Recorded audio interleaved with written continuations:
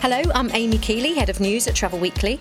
On this episode, I catch up with President and Chief Executive of Uniworld, Ellen Bettridge, who started her career as a Girl Friday for a small family travel agency.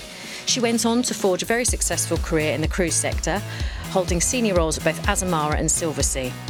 She told me about upcoming plans for the line and explained its decision to lift the age limit on its youth brand, You by Uniworld. Hello, Ellen. Thank you for joining us on the Travel Weekly podcast. That's wonderful to be here. Thank you for having me. So I'd just like to start off by asking you a bit about yourself, where you're from in the States and how you got into travel. Right. Well, I was born and raised in Spokane, Washington. So that's Washington State, all the way over by Seattle. Most people know Washington State by Seattle. And I got into travel. I moved out to the East Coast to finish my college degree. And while I was there, I got a job as a Girl Friday, was the job title, at a travel agency. And really what that meant is I ran around and got their coffee and cleaned up and put away brochures. Right. Okay. But at the same time, one of my perks was I got free airline tickets to fly home to see my parents. Amazing. Right. So you got, all of a sudden it's like, wow, I can be in a job where I can get something for free like that? That's pretty cool.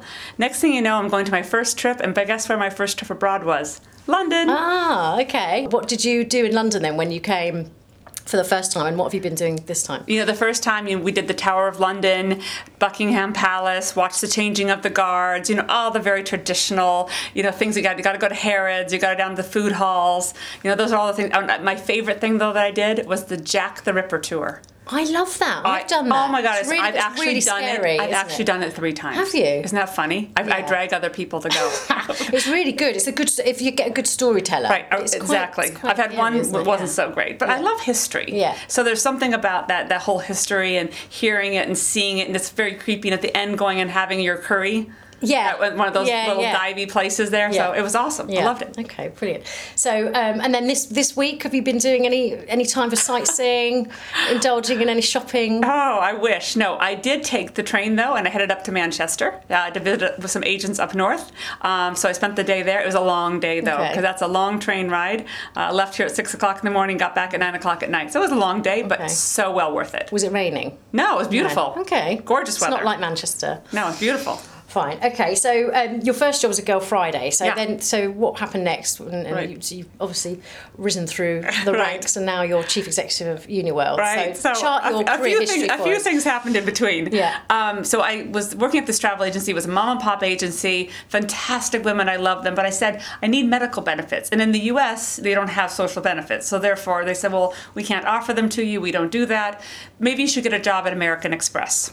I said, oh, okay. So I called up to American Express, and they happened to have a job open for a travel counselor.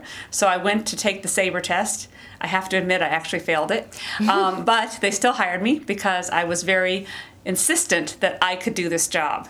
So I was hired as an entry-level travel agent. And then from there, within about 4 months, I was moved over to one of the offices as a team leader, and worked in the accounting side of their business as well as a travel counselor. And then from there, a few years later, became a manager. So just kind of always worked in business travel at first. Then worked on the card side at American Express. So 23 years at American Express. So did just about everything. But I had a passion for travel and was anxious to get back into it. So a position opened up to head up the retail travel business in the U.S. It was a big promotion for me. I became a vice president at the company. And so I was responsible for all the franchise business in the U.S. And then about 3 years later, took over all the owned offices as well. So I had a really big, incredible job, amazing career there. But at one point, I kind of said, okay, I've done all the travel stuff I can do here.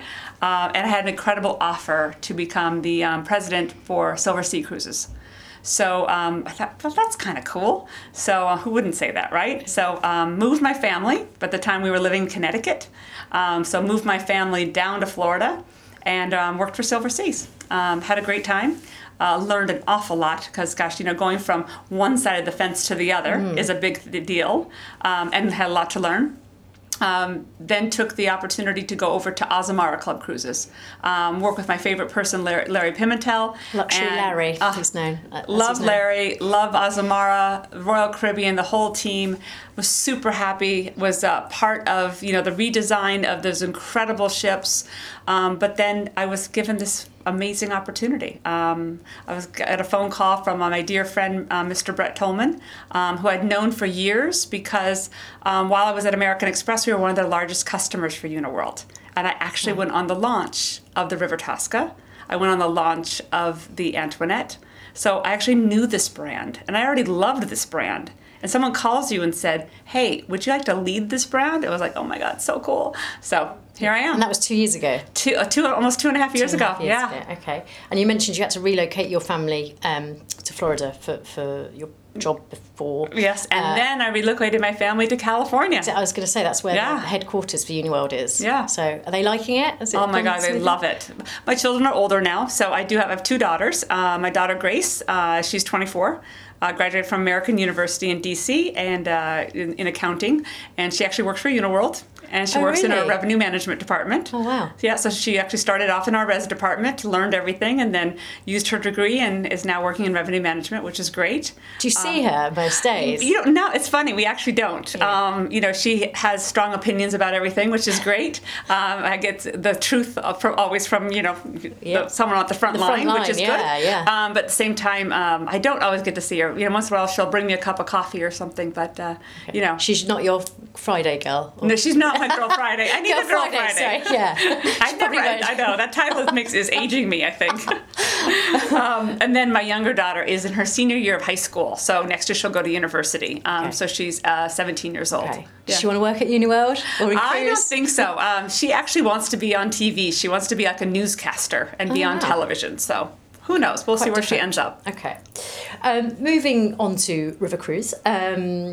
River cruising is getting quite a lot of attention at the moment from agents and in the consumer press. Right. But why do you think that is? Is this River Cruise's kind of moment?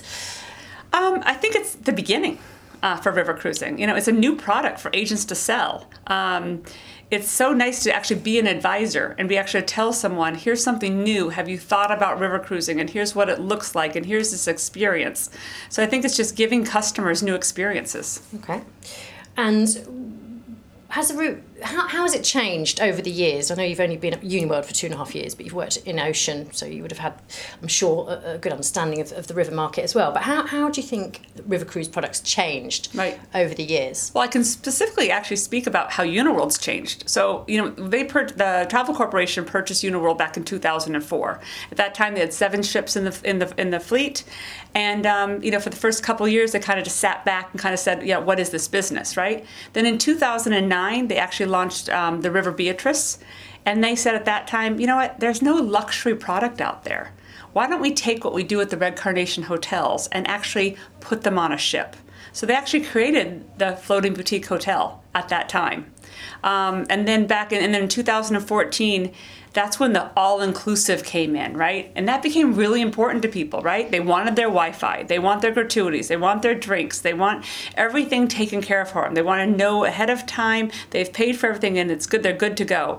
So we added all of that at that time. So you're seeing that demand is actually coming from the customer, and we're seeing that they continue to ask for more. And in 2020, we're very exciting news with our new news is You've been speaking about it all day. I've been talking about it all day. I just can't get it out of my mouth. So, so in 2020, we have all these beautiful new ships that we're doing, and it really is about that evolution. So continuing on with that path. Yeah, just to remind, I'm going to make you go through it again. Remind us what you have coming up. Yeah, so on the Nile, we're going to have a beautiful new ship. On the Douro, we're going to have a new ship. On the Yangtze, we're going to have... Mekong, we're going to have a new ship, and then we're going to in Venice, we're going to have a new ship. We're going to take the River Countess that we have today, and we're going to redesign her, and then we're going to actually have the opportunity to actually rethink the itinerary. So, and a really cool immersive Venice experience. Okay. Yeah. But even before that, though, in 2019, we're taking the River Royale, which is in Bordeaux, and we're actually turning it into the super ship Bon Voyage. And that ship is going to be incredible. So we're adding in more suites. So right now that ship only has 1 suite. She'll have 5.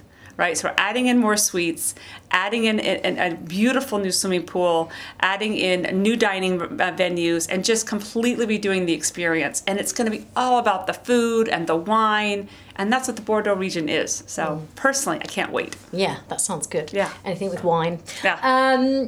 Wellness. Yes. Has become a real buzzword, for better or worse, depending on one's view of it. But it's become a buzzword for river cruise as well, including on your Ganges sailings. So what does it mean for guests, and is it a bit of a fad? Will it last, or...? I don't think it's a fad. I think it will continue. I think, people are living longer. They do want to take care of themselves, even when they're on vacation. It's certainly not a fad for Uniworld. We've had it for years. We actually have wellness coaches on all of our ships who are hosting yoga in the morning or an afternoon hike or taking people out bicycling. Our customers love it. They're also providing amazing massages. Right, so you can get it all in there. So I don't think it's really a fad. I think it's here to stay. Okay. What is the status with You by Uniworld? Because obviously it went out as a brand specifically targeted at millennials. There was an age restriction to just get younger guests on board. You then changed your policy on that and lifted the age restriction. Looking back, do you regret going out with such a targeted, with such a mission to go, right, we want millennials to come on? Do you think it was the wrong thing to do? I don't have any regrets. I think you always are living and you're always learning, right? What we discovered is that the product really is for the young and the young at heart. It's not about defining people in an age bracket. Who we're seeing booking right now is we have large groups of LGBT, large groups of singles, their friends. They all want to be together. You got couples who might be different ages. They didn't want to be defined by their age. And they wanted to make sure, if my friend wants to go and I want to go and they're too old, that doesn't make any sense.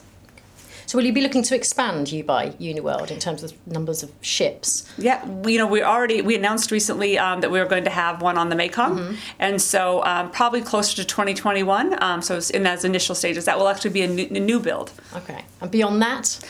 It's hard to think beyond that right now. Right now, I'm just very optimistic about where we're going to be in 2019. 2018 was our first year out. We learned a lot. We made a lot of tweaks along the way. We listened to our customers. For 2019, bookings are strong, and I'm very optimistic that it's going to be a lot of fun. And it's a different product. And it's hard sometimes. I thank God that I'm a Gemini, because I can have my Uniworld side and I can have my You side. Are you big into star signs? Not at all.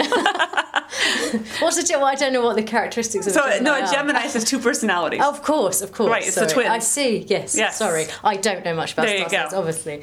Okay, and what about launching larger river cruise vessels? Right. Amma Magna now, Crystal has got a large river cruise ship. What about Uniworld? Is that a space you might be looking to go into next? We really haven't thought about it, to be honest with you. We just want to maintain that luxury position. We want to make sure we have the most beautiful ships on every single river, and that's what's most important to us. Okay. It's not about being bigger is better. It's about being the best and delivering the best for your customer. Fine. Okay, and lastly, what do you like to do in your spare time? What do you do when you're not racing around the UK and wherever else, promoting Uniworld and speaking on stage at events? What do you do to chill out? Well, I do love to travel. So, and sometimes once in a blue moon, I try to bring my family along, some of these crazy trips, but I do love to travel. But also when I'm at home, I love to cook. It makes me feel like a mom. It makes me feel like I'm taking care of my family, and love to host and have friends over. And we're really lucky in Southern California. It's beautiful weather, so we sit outside a lot and eat dinner outside and look at the sunsets, and that's a great way to relax. That sounds really appealing, especially looking out the window here, this grey London skyline. Ellen, thank you very much for speaking with me. It's really nice to meet you. Very nice to meet you too. Safe journey home. Yeah, no, love it. And you guys have an amazing publication. It's great to work with you. Thank you. Thank you. As ever, thanks for tuning in. On the next episode, our Editor-in-Chief, Lucy Huxley, speaks to TV presenter and TravelSphere ambassador, Penny Smith. That's out in 2 weeks' time, so make sure you listen out for that.